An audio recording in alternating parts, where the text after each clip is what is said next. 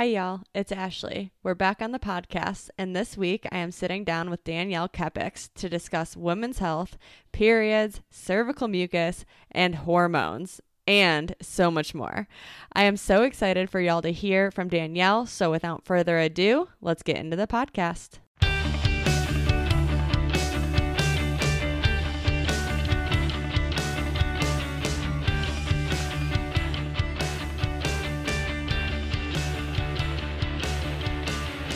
All right, everyone, welcome back to Ballistic Performance Radio. This is episode number 80, and I am here with Danielle. It is a Thursday afternoon, and we literally decided to hop on here 10 minutes ago, maybe 15. So I'm going to give a quick intro to Danielle. If you've listened to our episodes before, you know her, but Danielle is a board-certified physician assistant, certified nutrition coach, and former counselor and personal trainer. She is a partner, fur baby, mom, lover of the outdoors, and a fitness and nutrition enthusiast. She is also the founder of the Strong and Unfiltered podcast, and she is also a member of the BP family, and we are so excited that she is here to talk about women's health, periods, cervical mucus, hormones, all of the fun things. I am so excited to chat with you, Danielle. And yeah, I don't know why we haven't done this before. I know. I think Derek and I got into it a little bit when I talked to him, and I'm sure he is probably dying to be on this podcast right now, which I tell him stuff about my period all the time with training, and he's probably like, whatever. I'm like, you need to know, Derek, this shit is important. Literally this morning. So I'm reading, the fifth vital sign. And yes. As I take notes, I do the word dictation or whatever. So it's 6 a.m. and I'm like, the 5 cervical mucuses, and I'm speaking through my phone, and he's like, I don't need to hear this at 6 a.m. I'm like, yes, you do, Derek. But you do. Deal with it. Deal with it. Yeah, no. So that's a really great intro because there's this really great book called The Fifth Vital Sign by Kelly Hendrickson Jack. She is a women's health guru. She's a certified fertility coach. I'm actually in progress of becoming a certified fertility educator as well, which we can get into later. But if you are even the slightest bit interested in learning more about your body and learning about women's health, I recommend everybody start there because your period and your menstrual cycle is your fifth vital sign. American College of Obstetrics and Gynecology made it so in 2015. That is not a Danielle Kepix statement. That is a very prestigious ACOG thing. And that's short for American College of Obstetrics and Gynecology. In case I reference it later, call it ACOG. But yeah, and so many women don't realize how important their menstrual cycle is. And that's another thing that when I ask women in my patients, I say, how long is your menstrual cycle? They'll say 5 days. And I'm like, no, that's your period. How long is your menstrual cycle? So many women don't even know. And this is not a shame thing. This is the system has not taught women this, whether it is in sex ed, whether it's their primary care doctor, whether it's whoever it is in their life that's a professional or somebody in charge of teaching them about their bodies, it's lacking. So that was such a big wake up call to me whenever I had my medical assistant start asking every single woman, are you on any type of contraception, or when was your last menstrual cycle or menstrual period? So many women didn't know the difference. Yeah, that's mind blowing to me. So this is kind of random, but I'm curious. What did you learn in school? Did you go out and learn all of this because you were interested?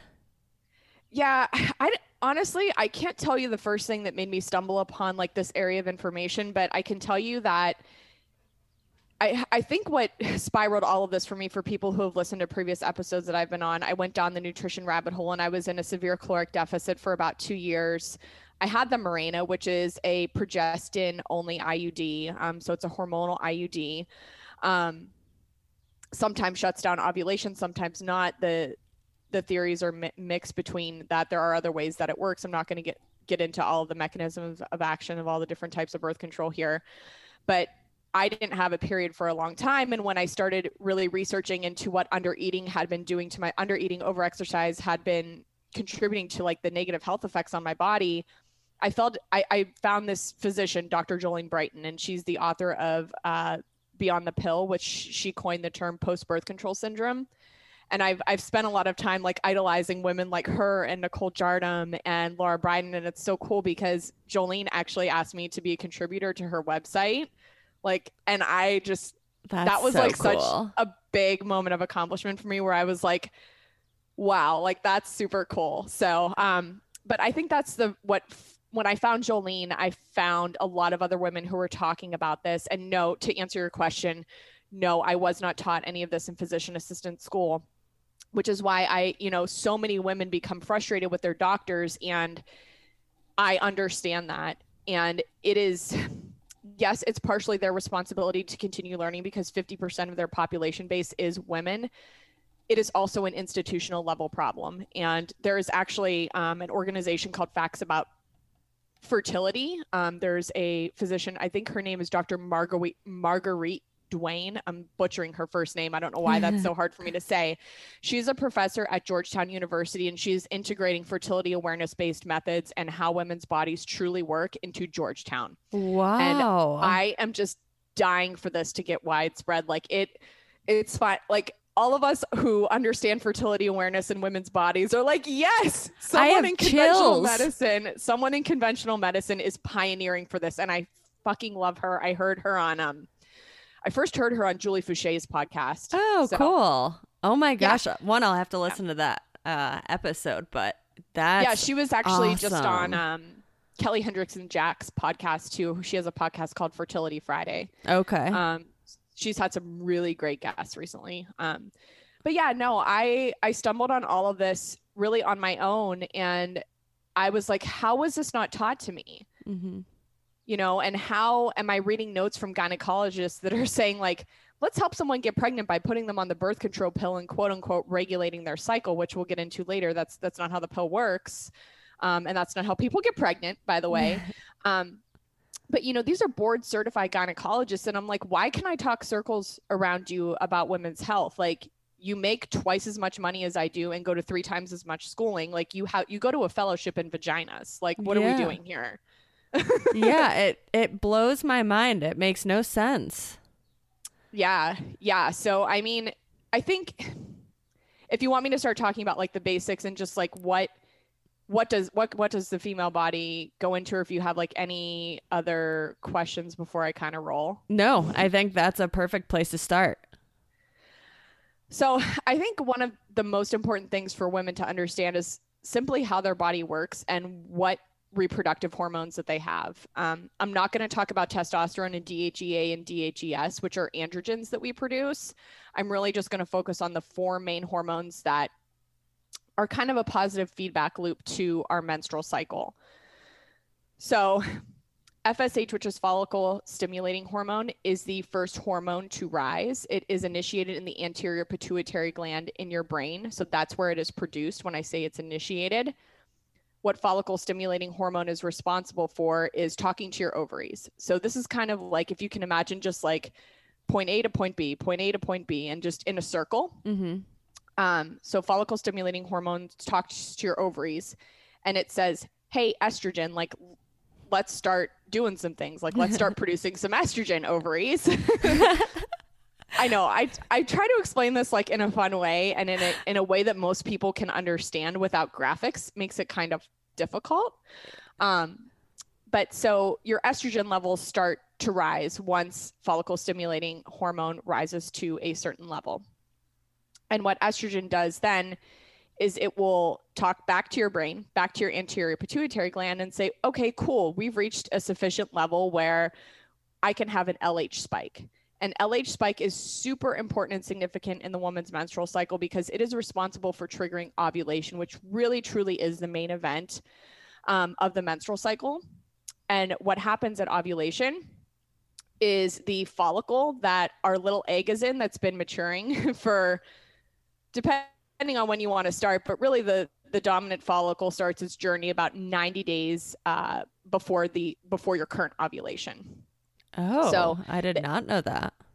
Yeah. So that's why when I talk to people about like making lifestyle changes, I'm like, listen, this isn't going to happen in one cycle.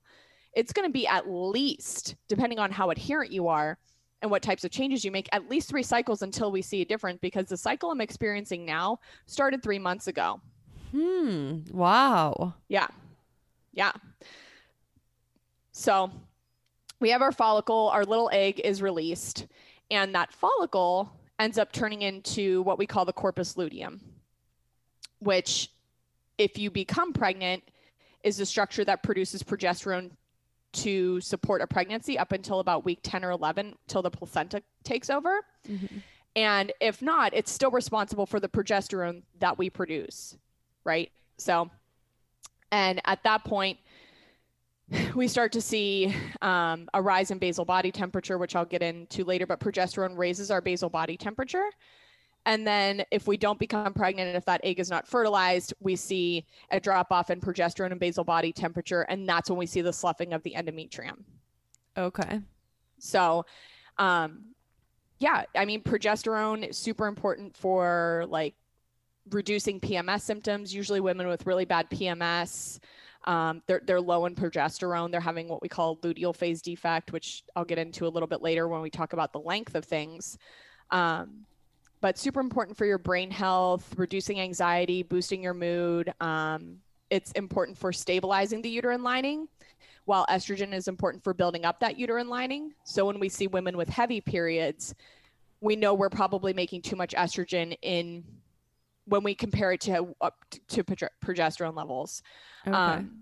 Also, estrogen also super important for bone and cardiac health. So women who, there's some research suggesting that women who shut down their cycles, shut it down with hormonal contraception, end up having, more cardiac disease, osteoporosis, that type of thing.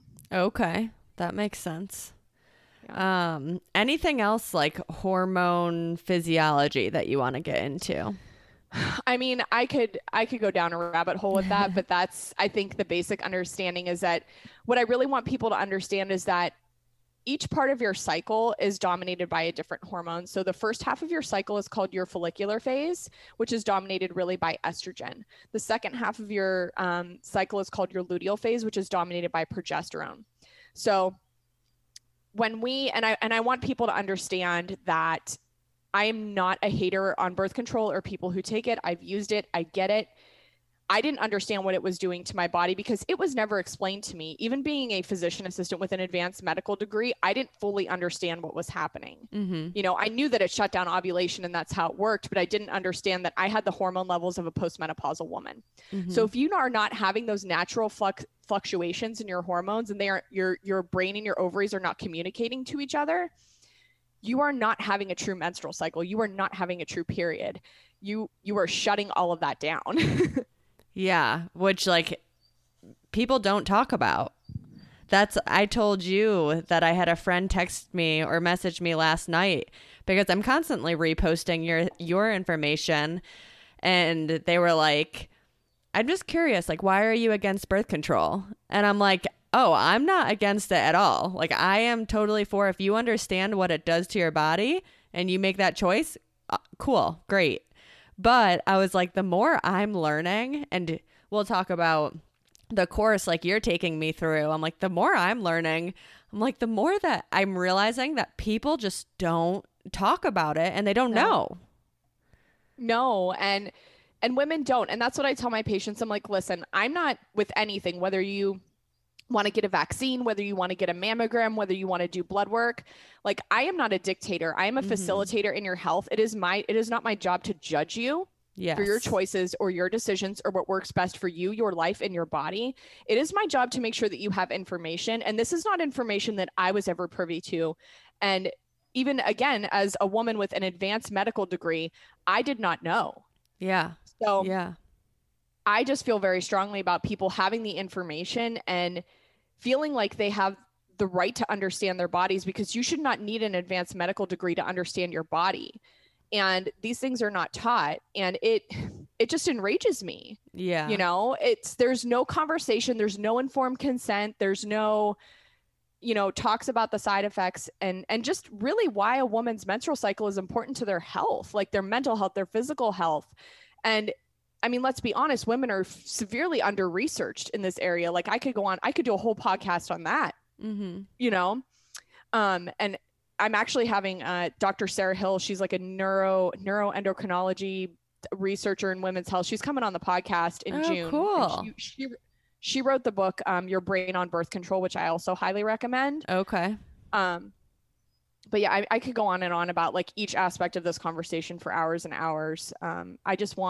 I want women to feel confident in the decision that they're making that's best for them. And that's going to change probably based on what phase of their life that they're in, whether they're a college student. You know, I have college students who I tell about this and they're like, I love this and I want to do this, but I can't put the brain power to this right now. I have PA students who tell me this. I'm like, yeah, it's probably not the time for you to come off birth control when you've been on it for like 12 years. Like, I don't know how your body's going to react to that right now. Yeah. It's probably not a good idea, you know? Yeah, absolutely. That's a good point. Well, so why don't we get into like what a normal menstrual cycle looks like?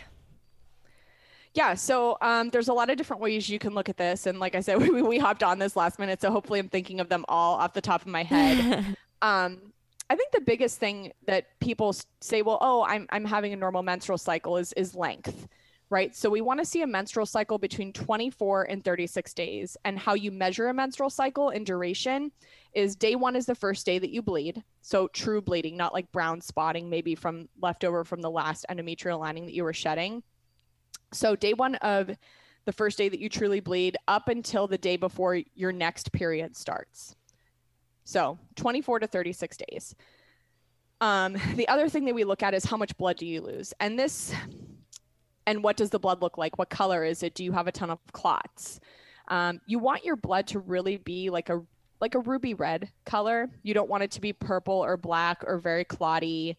And as far as the amount goes, if you're using like a menstrual cup, you can measure it really easily because it actually has like measuring lines like a measuring cup would. That's in the book. They were saying that. I was like, I can't wait to try because I've never used one.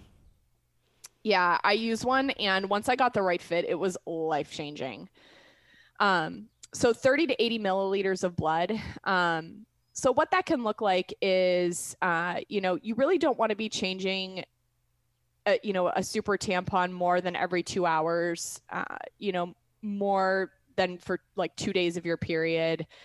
I think it's like 5 or 6 regular tampons. I always kind of have to look this up. I have the notes if you want. I just took them yesterday. So light tampons hold up to 3 milliliters. Medium hold up to 4 milliliters. Heavy 8 milliliters, which I've never seen heavy, but super is 12 milliliters when fully soaked. Okay. So good to know. Yeah, it's a little harder. And I get really specific with my women too, like how fully soaked is your tampon? How fully soaked is your pad? Yeah. Cause those are questions that aren't asked either. Other, quote unquote, normal things of a menstrual cycle or I should say specifically of a period. What kind of symptoms do you have? Like, it is not okay for your period to like knock you out for 1 or 2 days. Like there's something going on there. If you have period problems, you have health problems, whether it's your gut, whether it's a nutrient deficiency, whether your hormones are out of balance, there's something going on there. Right. So you should not have a debilitating headache 1 to 2 days a month. You should not be so fatigued that you can't go to your job or to school. You should not have cramps so bad that you have to take, controlled substance painkillers. Maybe like taking some ibuprofen or Tylenol. Ibuprofen is the better choice because it inhibits prostaglandins, which is actually what makes, it's a contractile. It helps contractions. So it helps shed your uterine lining. And it's also why you start to get like diarrhea or more stool or looser stool, like right when your period comes. So, you get that whole like, okay, I've got it coming out of every end here. Yeah. kind of thing. So those are, I think, the most important things related to period and also period length, 3 to 7 days. So if we're shorter than 3 days, we're not making enough estrogen to build up that lining to have enough to slough in general. And any longer than 7 days, as long as you don't have a copper IUD, which can prolong bleeding just by 1 or 2 days or so. So 3 to 7 days is the length. And you want you want at least one of those days to be a heavy flow or two of those days to be a moderate, something that is going to add up to at least those 30 milliliters to show that we're making sufficient amounts of estrogen to build up that uterine lining. Okay. Yeah, that makes sense. Now, do you want to talk about like ovulation here, or do you want to talk about that in a little? Yeah. So I'm kind of just like moving through. Is all of this kind of computing and making sense, do you think? Yeah. Okay. So, the next thing that happens is we kind of have this, that's when our FSH is starting to rise, is kind of either towards the end of the period or a couple of days after, and the rise in estrogen. And then we have that ovulation event. So anything before preceding ovulation is considered your follicular phase. So then you have ovulation, which happens. This is a myth that you need to ovulate on day 14. Like, most women don't ovulate on day 14. Just FYI, the only reason that the timing of ovulation matters is in measuring your luteal phase length, which is the day that you ovulate, until the end of your cycle. And this is really, really important. And this is why I say a lot of women will say they're having a normal menstrual cycle, but you can't really know unless you're measuring your luteal phase. And there are ways that you can do that. We're going to get into that. Mm-hmm.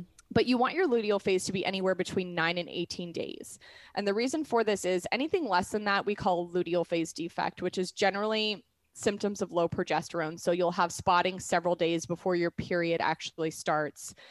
Headaches, insomnia, anxiety, severe mood swings.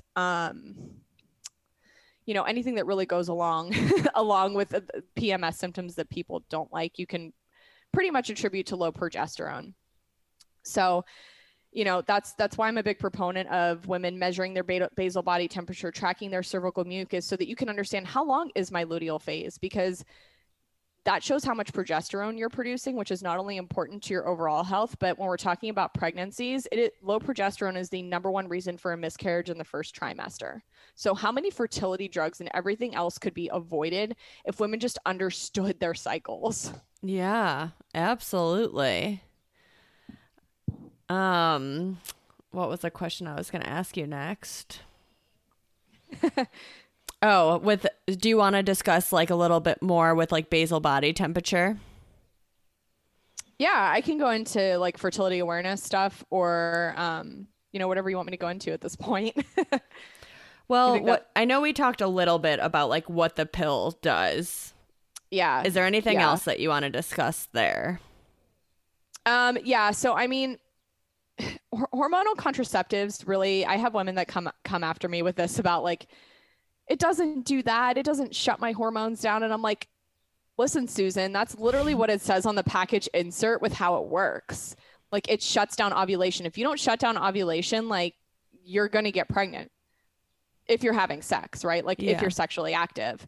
And, even before we get into the shutting down of hormones is, I think really the message in society and doctors' offices. Why was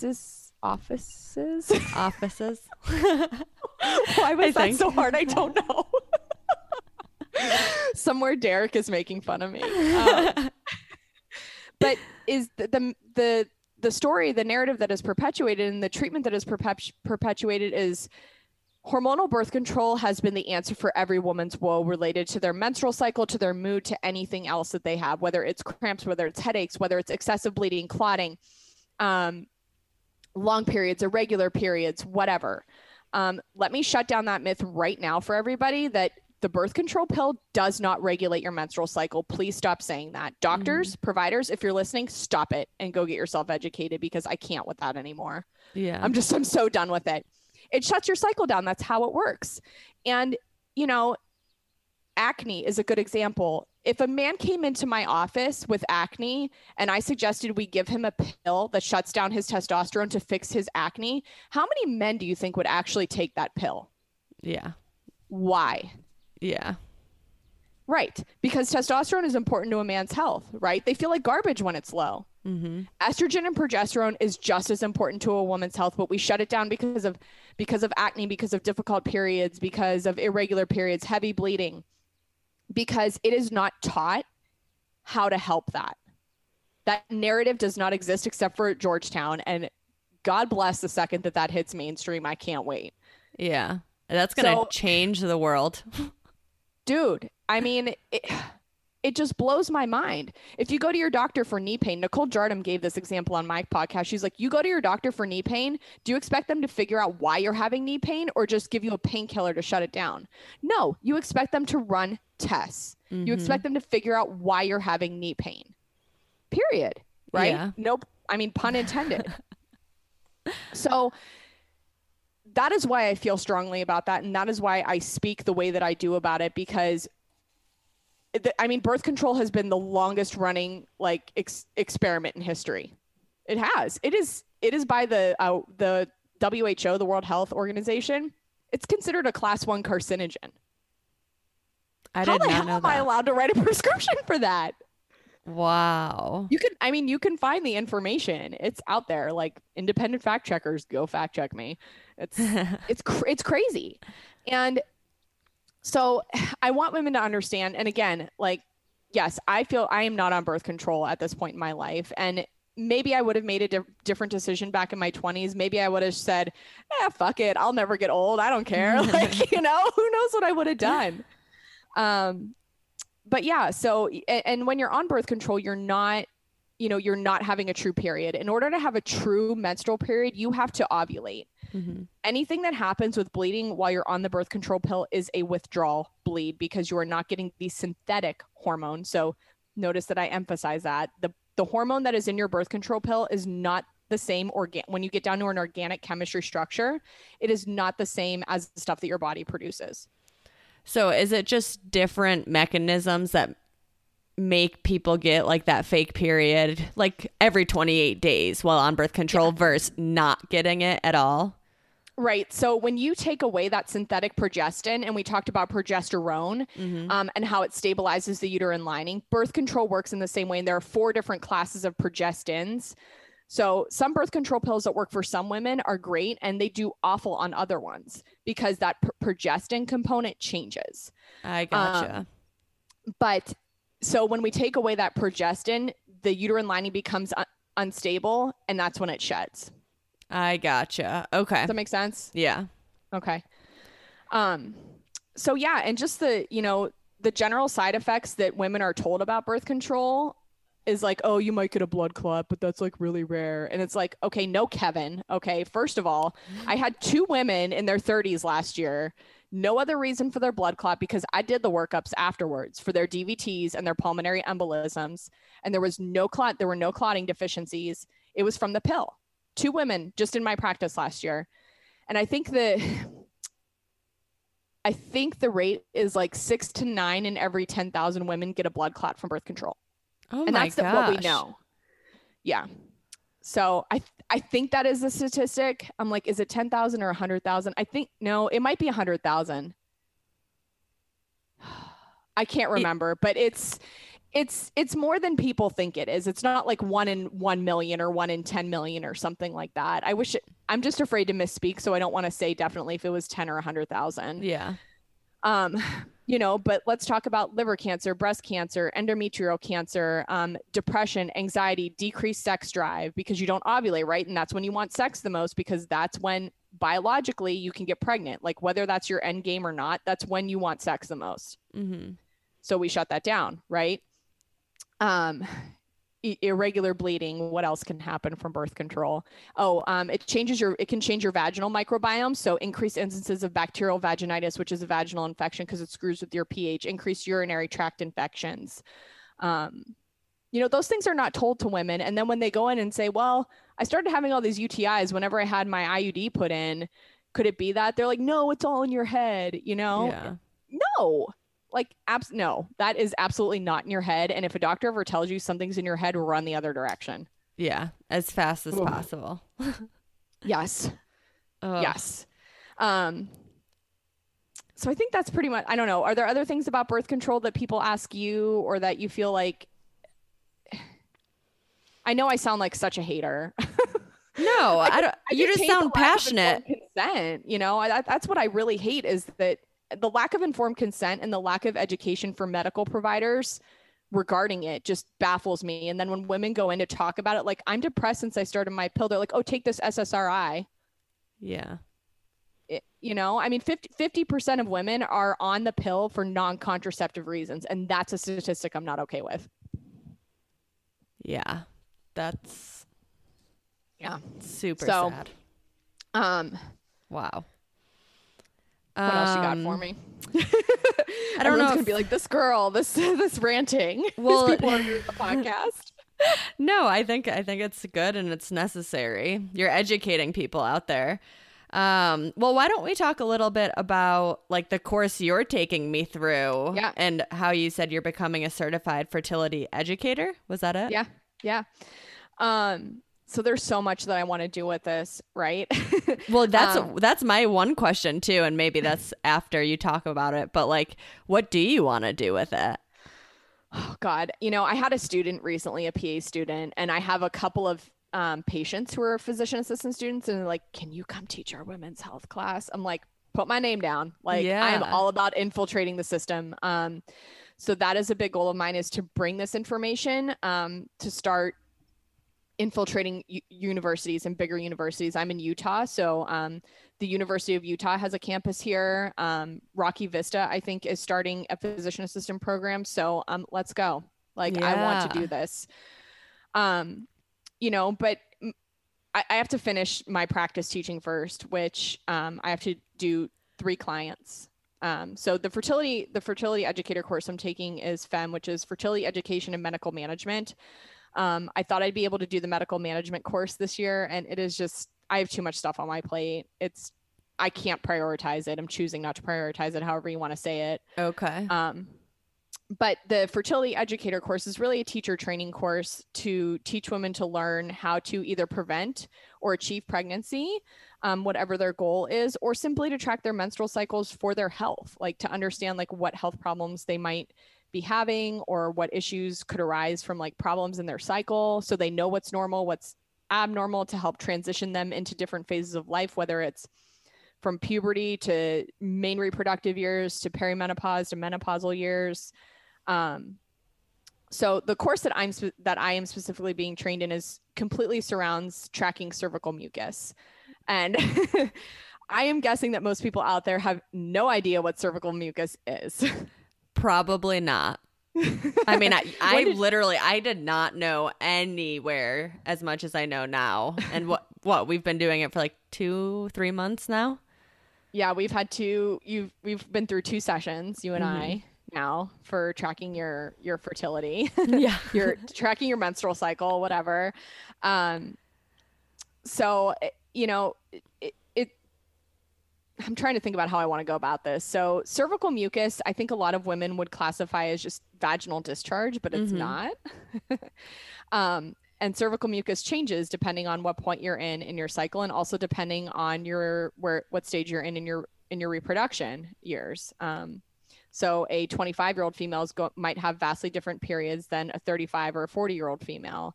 It's just going to look different, and that's natural. There's nothing wrong with that.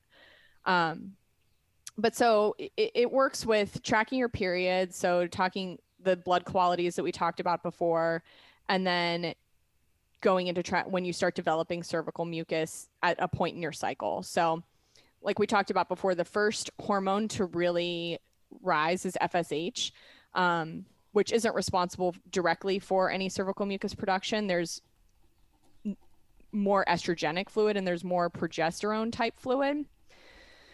So the first type of fluid we call EL, and it is, when you start to see this EL mucus, it's more of like a moist, not as abundant, can be white in color.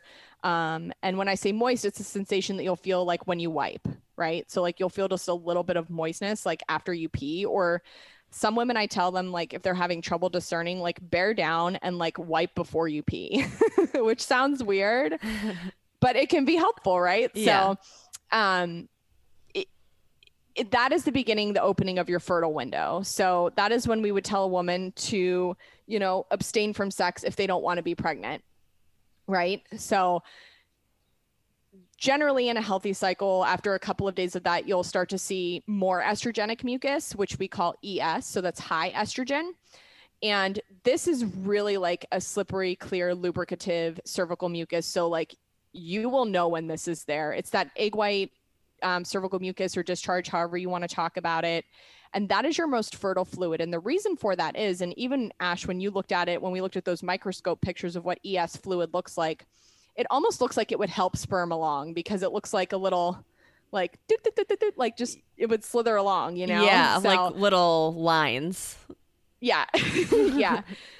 So, and we look at this until the estrogenic fluid, you know, you'll likely have a couple of days of this, depending if I'm talking about people in their mid reproductive years. So anywhere between like the ages of 17 or 18 to like midish 30s, we're going to say, depending on the woman, this is going to vary. Right. So, the last day of that high estrogen fluid is what we call peak day.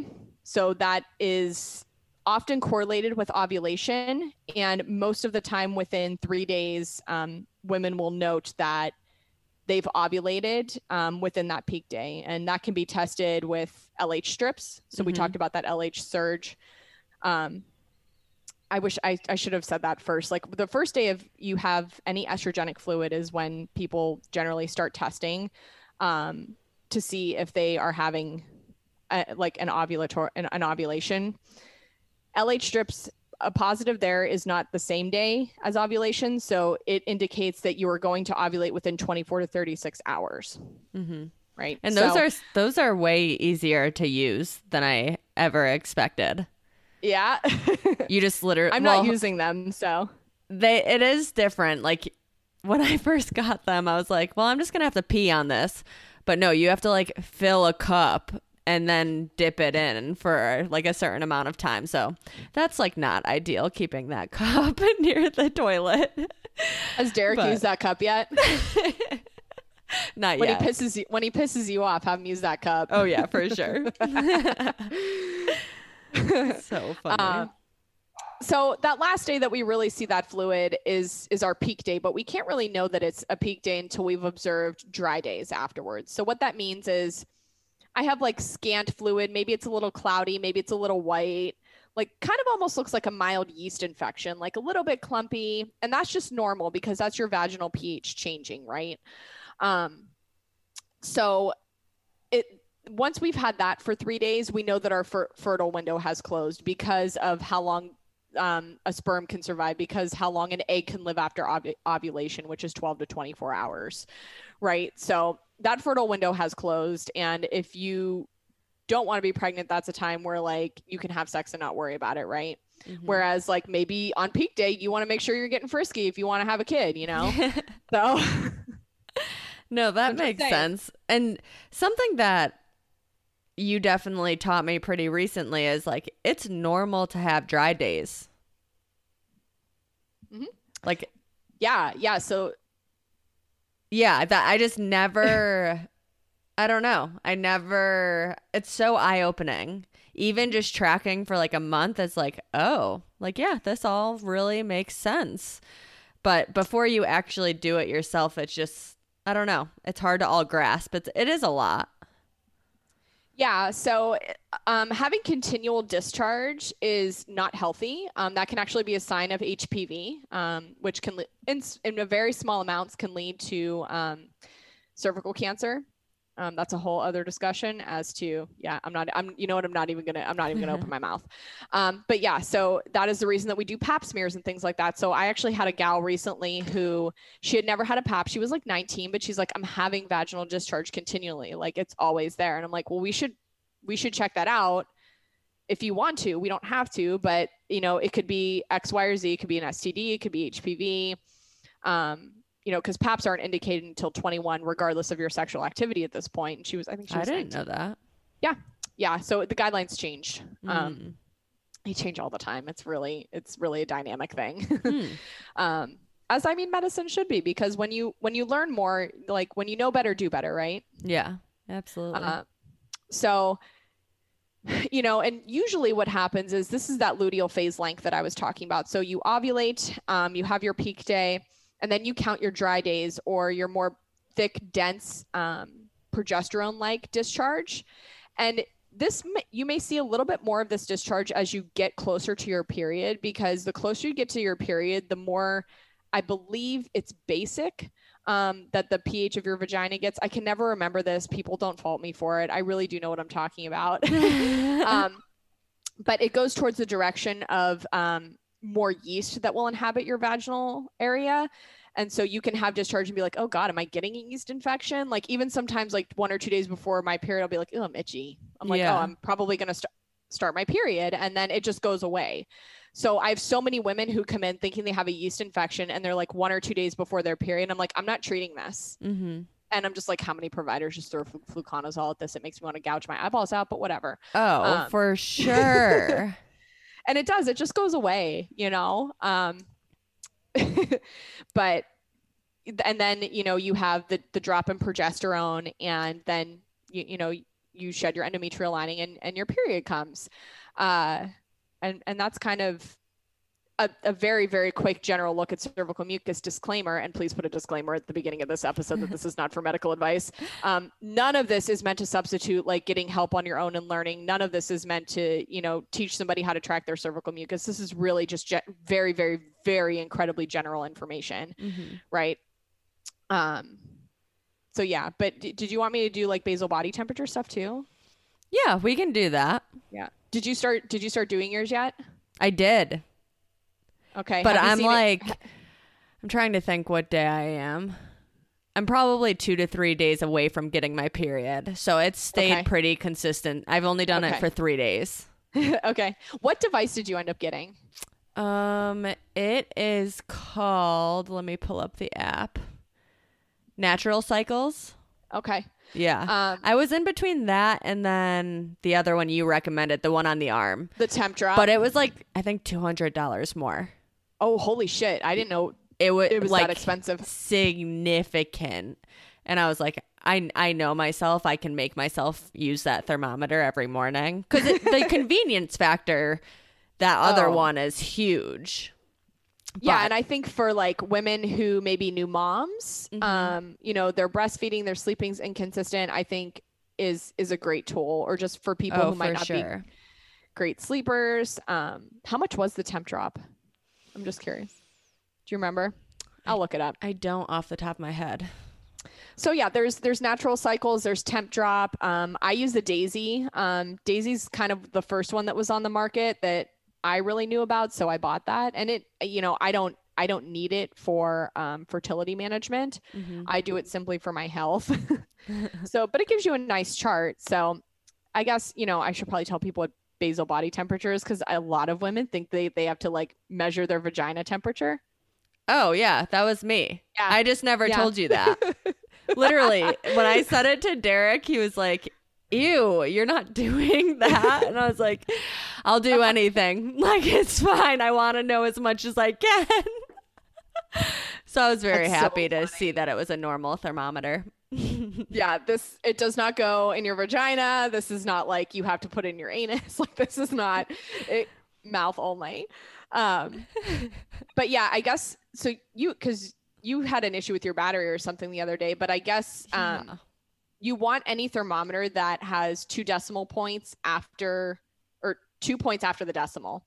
But from what I understand with like Daisy and Natural Cycles, the tip that measures your temperature is much more sensitive than like one you would buy at CVS or something like that.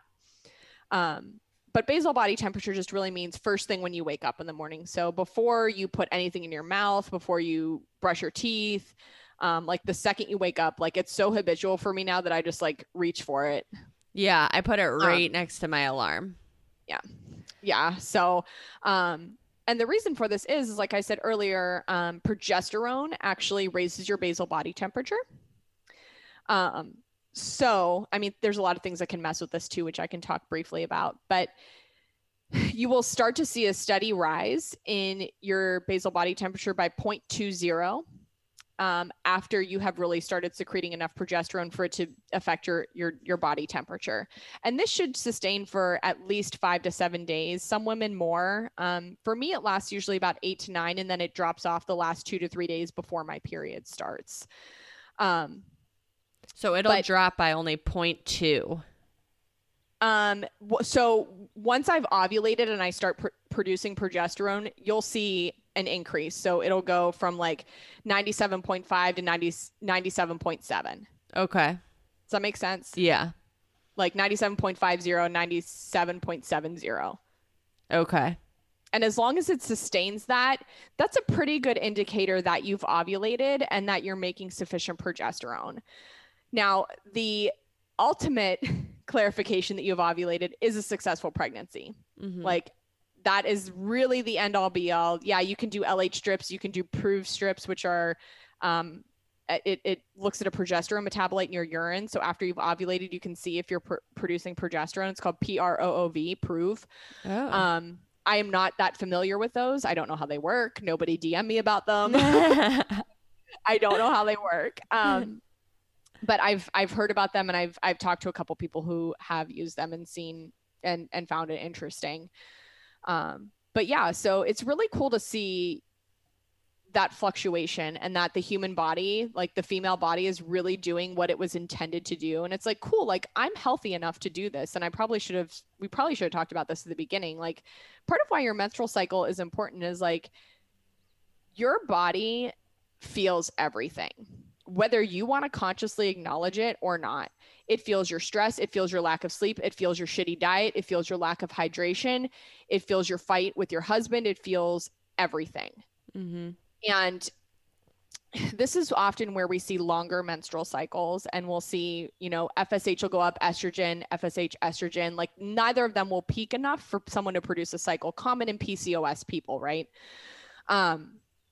Excuse me, sorry. But if your body doesn't feel safe, it's going to be like, hold the phone. You think I'm fucking ovulating and putting a baby in this? You can't even take care of you. You think you can take care of you and grow another human? Psh, bitch, please. Yeah. Yeah. But that is the reality of it. Like when you ovulate, it is a sign that you are taking care of yourself. Mm-hmm. So if you are not ovulating, you are not taking care of yourself, or there is something going on inside of you. And I'm not placing blame on women saying you're not taking care of yourself. Everybody has their own story, but maybe it's time for you to stop and look at, am I saying yes to too many things that I want to say no to? Am I staying up too late? Am I not prioritizing my sleep? Do I need to quit going through McDonald's and buying Frappuccinos every day? Yeah. Am I exercising too much? Right. So let's go the other direction, right? Am I over exercising? Am I under eating? Mm-hmm. Right. Those are stressors on the body, and that make you, this is what we call an evolutionary mismatch. So our brains have not caught up to those things in a way to recognize them, but in a way that it still recognizes it as stress, but it can't differentiate it from a lion chasing us and a possible death threat. So that chronic everyday stress that you feel, it's an evolutionary mismatch to something's chasing me. I'm going to die. I'm not ovulating. Mm-hmm. That sounds really drastic, but I think it gets the point across. Yeah, absolutely. No, I think that makes a lot of sense. And that's another reason, just like you were mentioning, why your period and your menstrual cycle, knowing those things are so important. It is so important. And that's why, like, when you start to track, like, I wish I would have been tracking in my 20s. I mean, I was on birth control and a hot mess in my 20s. Like, legit, I don't know how I have my life together as much as I do now. Did you listen to the podcast with my college roommate last week? No, but it's top on my list. Because one, I can't believe you were in a sorority. When I saw that, I was like, no. Nope. But yeah, I mean, even she said, she's like, you were a hot mess. Like, I know. How did I even make it? I do wish I knew you then, though. Oh, no. Oh, I'm glad people knew me then, but I'm glad that it's very few people. Yeah. So, I mean, my whole point is just that knowing your body is so important. And even if we look at it from a perspective with anxiety is a really good example, so many people don't recognize they feel anxious until they're literally on fire dumping gasoline on themselves. Like they're having full-blown panic attacks or headaches or just palpitations, not sleeping, like I can't breathe kind of things. When it's like, you didn't just go from 0 to 100 most of the time. There are instances, right? Mm-hmm. But in general, usually there's warning signs. that something just isn't going right. And with anxiety, maybe I'm using this as a personal example from today that like I knew I had to slow down today. Yeah. So I really wanted a breakfast sandwich and I got so fucking pissed that there was no bread. I literally yelled and I was cursing Marcus for eating the last of the bread. Whereas like, I don't need to yell about that. Like, it's okay. Oh, that's funny. And that for me, for my body, I know I need to pull back. I know I need less social media. I need less interaction. Less. I had therapy scheduled today and that was it. And I felt really good. So I was like, hey, let's jump on a podcast. But I didn't just haphazardly say that to you. I checked in with myself first. To me, that's what tracking is for your menstrual cycle, is checking in with yourself. What's going right? What's not going well? Like, what are some things that I can do to improve my menstrual cycle? Okay. So those are things we can talk about because they're very basic. Yeah. I've been posting a lot about the basics recently. Why don't you tell people? I've like really hogged the mic. So you've learned some things. What are some things that affect your menstrual cycle, Ash? You in mean a negative way?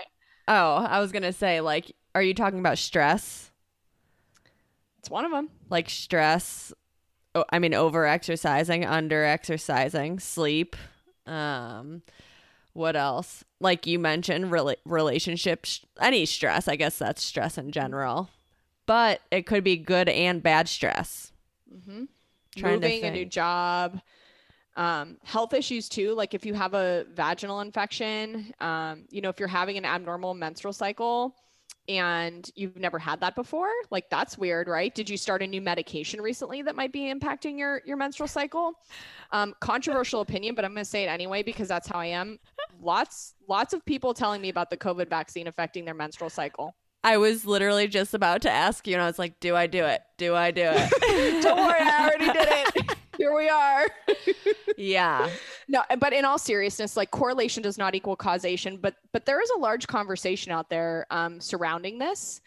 And I've, from women who have had very, very regular menstrual cycles saying, hey, do you know anything about the COVID vaccine affecting menstrual cycles? And I'm like, this is interesting. Again, correlation does not equal causation. I do not have a double-blind placebo-controlled trial to tell me about this, but I've also had a lot of colleagues, a lot of other women's health practitioners who have had this conversation. So, again, this just shows that we don't research these things. Yeah. Like no one's doing this study. Yeah. So how are we ever really going to know? You know what I mean? So it's just, my whole point is that there's a lot of things that can affect your menstrual cycle, and really, really basic ways that I personally believe that everybody has a capacity that they can make an improvement on. Cut out processed foods, not cut out, but, limit them. Eat a micronutrient dense diet. So vitamins, minerals, etc. High in fiber. So fiber is great for your menstrual period. Healthy fats. So low fat diets. So cholesterol, while it gets a really bad rap, right? And you don't want too much of it, but cholesterol is actually a precursor to your sex hormone production. So for me, I was on a 45 grams of fat for over a year. Don't do that. Oh, did you not know this? I don't think so. Oh yeah. A whole year. Oh, a whole year. And I followed it blindly. That's my fault. What did I eat? I have no idea. Like, you couldn't have had beef in there. No. I mean, my palms were orange. I was a mess, right? So there was a lot of stuff going wrong there, but cholesterol is a precursor to your sex hormone. So if you're not eating enough healthy fats, so I'm not talking about going to McDonald's. I'm talking about, protein with some fat in it, olives, olive oil, fatty fish, avocado, nuts, seeds, chia and flaxseed are fantastic for menstrual cycle health, right? And you can add them to anything. Dude, chia pudding. Yes. And let's talk a little bit. I don't think this is necessary. There was a trend of this, but the seed cycling. Yes. Isn't what I've heard about it is it's more just about those healthy fats. It's an easy way to get them. Yeah. Versus the actual types of seeds used. I think there was something about flaxseed that helps with excess prostaglandins. So like that excessive cramping. So that's like how ibuprofen works, right? It actually inhibits prostaglandins is why it helps with cramps. Oh, okay. I didn't know that. Yeah. So, I mean, I'm sitting here and I actually just had this thought is I wonder if people who chronically use ibuprofen could be constipated because I wonder what low level of prostaglandins our body are always making. And if someone's always taking ibuprofen, if that could cause constipation. Huh. That was literally just a moment realization. Yeah. Real time.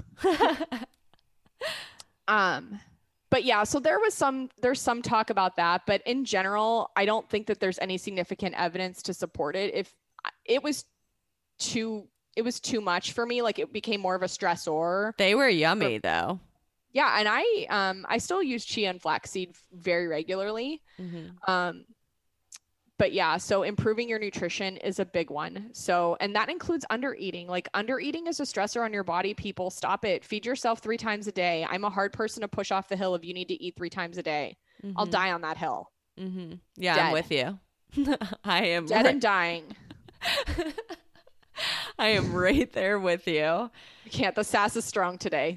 This is literally my medical, I stand out with all the medical assistants just because I don't like to be by myself at work and I like to like annoy them. Right. And I like them in general as people.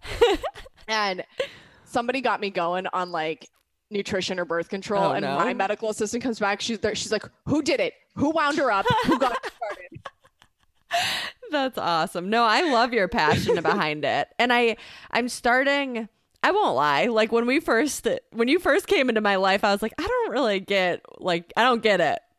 And as I continue to learn more and more, I'm like, okay, I'm starting to get it. Like it is, it's mind blowing. Yeah, it is. And I think it's important that you're passionate about it because you just care. Yeah. I do. I just want people to know that they have some control, right? So like improve your diet, sleep 7 to 9 hours a night, right? Put your phone away, get the TVs out of your room, turn the lights off, sleep in a cold environment, like improve your sleep hygiene, drink enough water. For the love of God, people, if I see one more, I had a lady come in, she's had like 7 UTIs this year. And she's like, I don't really drink a lot of water. I've been told that I need to drink more water. Drink more water. Yeah. Set reminders in your phone. Carry a water bottle with you. I'm just like, damn, like you've been in here. You've had 7 courses of antibiotics this year because she has real infections. Like I send it for her culture and everything. And I'm like, she can't be bothered to drink water. But now here she is paying all these medical bills on all these antibiotics which disrupt your gut microbiome and your vaginal microbiome and everything. Right. Mm-hmm. So drink water. I know it's a lot. I recommend 1 gallon a day. I live in the desert. Damn it, people. It's hot here. Like it's 90 something degrees here already. Drink your water. And cortisol gets a bad rap, right? Like stress gets a bad rap. I was actually working on doing a post on this. Like cortisol isn't your problem. It's having an awareness of your stress and also managing it, right? Managing your cortisol. Because it's not your body's fault for producing cortisol. It's doing what it is meant to do in those situations. Yeah, absolutely. Slow down. And that's something I talk every single week with my nutrition clients is stress and stress management, what they're doing to manage their stress. And I had an interesting conversation with a client last week or the week before that you and I have had before, where it's finding that balance with stress management of, yeah, you want to implement things that are going to help with stress, but if they're on your to-do list and you're only doing them to check them off, is it really helping you manage your stress? Because she was saying, she's like, when I don't get to them, I get more stressed. And I'm like, yeah, like we don't want that. That's defeating the entire purpose. So it's finding that balance of finding what works for you. And that might be a variety of different things. Yeah, totally. I say like if stress management is becoming stressful, you need to knock it off. Yeah, I like that. You do. I mean, there's been a time in my life where I've been guilty of all of these things and, learning experience is the best teacher. lots of these things I learned through experience. And yeah, I had an advanced medical degree to be able to decipher a lot of this. And that was really helpful. Right. But these are really basic things that I think most people can do, maintain a healthy body weight. Like, I'm sorry, but the 12% of America is metabolically healthy. And that's not because of shitty genetics. 12%. And I get it. Like, they're 12%. I've heard the statistic a couple of times, and I can't remember where I most recently read that, but I think Julie Fouché had said something on her podcast or had posted that. And then, God, I can't remember who the other most recent person was. I can't remember. Oh my gosh. But, and there are other deeper seated reasons why people are overweight, right? Like, trauma is a big one. I understand that it's not just about the food, that there's a lot more behind that, but our weight in America is a problem. And I'm sorry if that's not politically correct, but there's a reason why we had as much trouble with COVID as we did in America, as opposed to other countries where they're more have normal weights. Yeah, absolutely. And just to be clear, I'm not a proponent of people being underweight either. I view that as a huge problem. So making sure that you are at and I'm not an end all be all, die by the scale or the BMI. The BMI is, such a bad measure. I know it doesn't account for body comp. No, I think I'm considered overweight on BMI. If I'm not, I'm really close. I'm like, okay, that's good. I think my BMI is like 23. I don't know. I think the last time I looked, I want to say mine's high 24, 25. And isn't 25 overweight? 25 is overweight. Yeah. So here we are. Here we are. Speaking of with like bad measures of health. So I think you probably saw that I had posted this about my A1C and glucose control. Before I tell the story, glucose control is so important to, hormone balancing for women, because insulin is a tier 1 hormone, insulin and cortisol. So if we have blood sugar out of whack, if we're not eating at regular intervals and we're eating too much processed crap, it's going to screw with your menstrual period. Big time. Okay. Yeah. Yeah. But I had an elevated hemoglobin A1C, not elevated like pathologically, but it was 5.6. And hemoglobin A1C is a measure of your blood glucose control over the past 90 days. And my A1C has always been like 5.3, which everyone's like, that's, 5.7 is pre-diabetic. 5.3 is totally normal, but most people expect me to have an A1C like in the 4s, which is rare.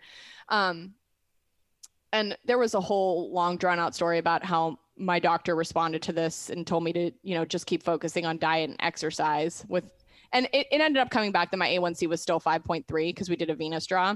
And I was like, first of all, know who you're talking to, like know who your patient is. Second of all, like that could be problematic to tell someone who's already exercising the way I am. Right. Yeah. But whatever. What do I know? But what was my original point in saying this? I've rambled now, so I don't remember. Something about. Well, you were talking about. I remember. So I'm like, I've always had like an elevated lipid level too, just very slightly. Like I've had an LDL of 125 since I've been 25 years old. I'm 37 now. That has not changed. It has not budged. My HDL is like 60 or 70. It's really high. And I've just always thought that was weird, but I'm not doing anything about it. Like I'm eating about 16, 17 grams of saturated fat a day, which is a very, very normal and within a recommended range to have a normal cholesterol level. But there is new research, and Rich told me about this. And he sent me a couple of articles on it, that there is new research that they're studying on people who are very active. So like professional athletes and Olympic athletes and things. And while I'm not at that level, like I'm really active, right? Like I run, I lift weights, I hike, I'm moving all throughout the day and everything. And I had other people message me after this too, but the research is showing that people who are very active at baseline have a higher lipid level or a higher fasting glucose, like not maybe necessarily pathologically, but because they have to have energy more readily available, more consistently, as opposed to people who are sedentary. Huh, that makes sense. Interesting. Yeah. I did not know that. Yeah, so I actually had a gal who I played competitive softball with. She's a big runner. I think she like qualified for Boston Marathon at some point. And she's like, I had and I had an A1C in the pre-diabetic range. And I'm like, I eat healthy, I exercise, like what the fuck? Yeah. Like what else can you do? Right. Like it's probably just normal for her. Mm-hmm. Yeah. Crazy. Yeah. Speaking of Rich, really he's so smart. He is. Anyone go follow him. Is it Dr. Rich Shoemaker? Is that his? I can't say his last name. I think it's Shoemaker. Schoonmaker. I think it's Schoonmaker. No. He said it's like school, but maker. Schoonmaker. I don't know. He had to pronounce it on my podcast because I can't pronounce it. Well, I feel bad. I was his mentor when he was an undergrad. I definitely said his name wrong the entire time. Not that I say his last name a lot, but yeah, go follow him on Instagram. Yeah, he's super smart. But yeah, I thought that was super interesting because I always thought it was weird. Like, why do I have like a quote unquote elevated LDL, but I'm, super healthy body composition. Mm-hmm. I eat right. I sleep like there's no more lifestyle factors for me to modify. It doesn't run in my family either. Like, you know what I mean? So yeah. Interesting. But yeah, I've gone on like 700 different tangents. No, I like it. I do have one quick question that I meant to ask you before. Something that you taught me in the past. I can't remember it now. But when is a good time to test hormones? Because I remember I did it wrong in the past. Yeah, well, that's a really good thing to talk about. I love this question. Well, because this is another thing. Doctors don't tell you at all. If people could see me right now, I'm literally putting my head in a vice. Women will come into me and they'll bring I see Coda back there. I know. He distracted me because I literally thought he was on his back paws in the air. They'll come to me with their test results and I'll say, what day in your menstrual cycle were these taken? Mm-hmm. Oh, I don't know. Did your doctor tell you when to do this test? No, they just told me to go. Mm-hmm. Like, did you take a physiology class in med school? What the fuck? Mm-hmm. Like, I can't with that. Like, if you know how the menstrual cycle works, you know that hormone levels are different. And on our interpretation of it, it'll say, okay, this is what these hormone levels should be in the follicular phase, ovulatory, luteal phase, first trimester, second, third trimester. Like, if we're looking at those things, right? So how do you not know that you need to give someone a fucking directive? These are gynecologists doing this. It makes me literally want to blow my brains out. I'm sorry that I'm being like so overt about this, but I just can't. I just cannot anymore. It makes me like blow up. So if I can give some people some directive after I flip out, right? It's okay. I can't. It's like when you guys see people just being like, their life is on fire with stress and everything else, and they've been under eating their whole life, and they're like, but I'm going to try intermittent fasting because that's going to be the solution, right? So for progesterone, let me actually answer the fucking question now. It's always an explicit rating when I'm here. So think about the menstrual cycle that we talked about, right? So follicle stimulating hormone and estrogen are going to be dominant in that first phase, right? Mm-hmm. So follicle stimulating hormone is best looked at around day 3. I have never specifically tested anyone's estrogen in their follicular phase, and here is why. Estrogen usually isn't the problem, making enough of it. And if they're making too much of it, you still get a little bump of estrogen at the end of your cycle in your luteal phase. That kind of aligns with when you test your progesterone. So I look at estrogen and progesterone at the same time to see like, okay, are we out of balance? Like, where are we? Do we still have a shitload of estrogen hanging around that maybe doesn't need to, right? So ideally, you want to look at progesterone 5 to 7 days after your basal body temperature has risen. Okay. Now, for people who don't have I sigh because I'm like, that really is the best. For people who don't have a basal body temperature monitor yet, if you don't, go get one. If you're on the pill or hormonal contraceptive, you won't see that fluctuation, by the way, just to be clear. Okay. But go ahead. So if you don't have a basal body temperature monitor, if your cycle is about 28 to 30 days, you want to be testing your hormones around days 19 to 22. Somewhere in that range should give you the answer, should give you what you need for accurate progesterone measurements. If your cycle is longer, you want to push those days. So for instance, if you're having 31 to 34 day cycles, then you want to push it more towards like 23 to 25 days. Okay. Because when you would expect to see that raise on basal body temperature. And if you have a shorter cycle, say you have a 24, 25 day cycle, you might want to be looking at days 16, 17, 18 to be testing.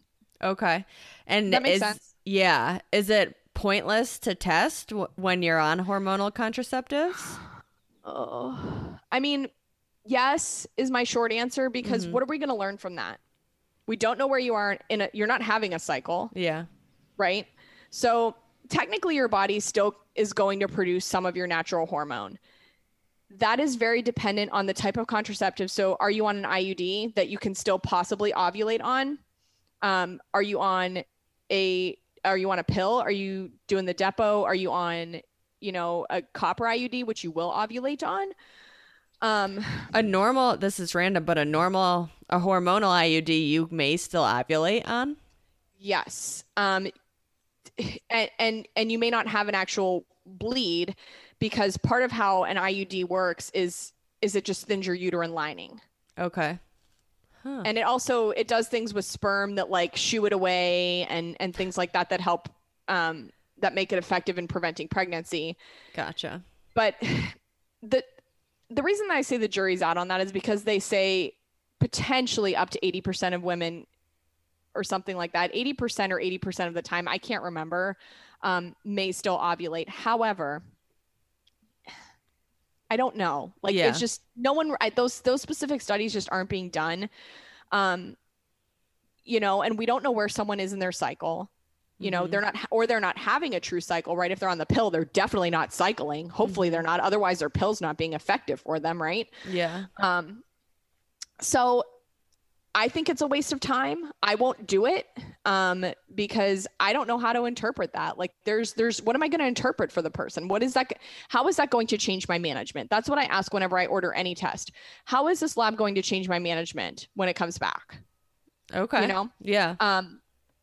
I thought that I could beat science and that there's no way that I have low hormones. Like I'm fine. I had the hormone levels of a postmenopausal woman at 32. Yeah. Uh-huh. I mean, there were a lot of other factors with me, right? Over-exercising, under-eating, yada, yada, yada, yada. Yeah. Ugh. So, yeah. So doctors do it, and I'm like, what are you doing exactly? Can you explain it to me? Yeah. Giving the patient answers that may not necessarily be helping. That are so unhelpful, right? Yeah. Yeah, that's frustrating. Anything else? I have like 2 more questions for you, but go ahead. What are recommendations or places or people that you recommend people follow, go to learn more about women's health? I love this question. Dr. Jolene Brighton, she's a naturopathic physician, and she also has like a PhD in bionutrition chemistry or something. I don't know. The woman is stupid smart. Yeah. She is the author of the book Beyond the Pill. I also hear that she is working on a new book. I don't know what that is, but I hear that through the grapevine. Her articles on our website are so incredible. Yes. And they're very if you're a normal human, like kind of like how you speak, like you can take it in. Yeah. Yeah. I love people who are so wicked smart like that, and they can break it down. Yeah. She also coined the term post-birth control syndrome. So coming off of birth control can be its own beast. That's a conversation for another day, because I could literally talk about that for hours. Kelly Hendrickson Jack, who I mentioned, the author of The Fifth Vital Sign, she also has a podcast called Fertility Friday. She is amazing. Her book is literally, I call it the Bible of women's health, and not to be disrespectful to religion, but it tells you everything. Yeah. No, that's great. Fix Your Period by Nicole Jardim. Nicole is a wonderful human being. She is stupid smart as well. When it comes to women's health, like I learned so much from her. Dr. Laura Bryden, she is the author of the Period Repair Manual and now also the Hormone Repair Manual, which is a book for women specifically in perimenopause and menopause. I know there are other people. I know the book No Period, Now What? I don't know who the author is, but I hear amazing things about that book as well. Okay. No, I think those are a good start. And then lastly, like, where can people find you if this is the first time that they're listening? I don't know how many episodes have you been on? I think this is 5 or 6. Yeah. So if they have not heard you before, where can they find you? Yeah. So I changed my Instagram handle. So my Instagram handle is now just my name at Danielle.Kepix, DANIELLE.KEPICS. How did I not know that? How did you not notice that? I don't know. I mean, it's been literally weeks. repost to you every day. I don't. Just ignore it. It's up there with our math skills. Yeah. Yeah, I ditched the PAC because I don't even really like my middle name, and it was my middle name before. And I'm someone who believes that I identify as so much more than just with my profession. So PAC was at the end of my handle before. And I'm like, you know what? There's so much more to me as a person that I dropped it. Yeah. I love that. Yeah. And then my podcast, Strong and Unfiltered. If you like to hear people talk with no nonsense and no BS, we talk about anything from trauma and grief to nutrition, mental health. You had Nicole on yours, right? Yeah. Nicole came on, and then at some point I'm gonna ask Jolene to come on. It just hasn't, like, I don't know, the timing hasn't been right, I guess. Yeah. Super excited for Sarah Hill to come on and talk. Oh, Sarah Hill, Your Brain on Birth Control. Oh my God, it, like, that woke me up. Like, you want to talk about a book that woke you up about what the pill does to your body? Holy shit. And that woman is smart as a whip as well. But yeah, so we talk about everything. Ashley's on a couple episodes. Derek's been on. I don't remember the numbers now. You were episode 4. Derek was 6. I don't know. Check it out. Search their name. Yeah. Well, perfect. Anything else? If you have questions, DM me. I'm willing to help people give general information. I cannot obviously give medical advice, but if anything, if I can point you in the right direction of anything or help you find a medical provider in your area, let me know. And maybe sometime in the near future, I'll be offering fertility education classes to the masses. Yeah, do it. Stay tuned. I'm all for it. Awesome. Well, thank you so much, Danielle, for coming on today. And I love chatting with you. Hi, y'all. Thank you so much for listening to the podcast. If you are tuning in every single week, we appreciate you so much. And if this is your first time listening, we appreciate that as well. In either case, do us a favor. If you enjoy what you're listening to, go to iTunes and leave us a 5-star review. Leave a comment there as well. That is how we get more recognition on the platform, and that's how we're able to reach more people and change more lives. Aside from that, be sure to follow us on every other platform. Instagram, TikTok, YouTube, Twitter, Facebook. We're on everything. Subscribe to those channels so you can stay up to date on all of the information we are putting out there to help you move closer toward your goals. We hope to see you guys again next week.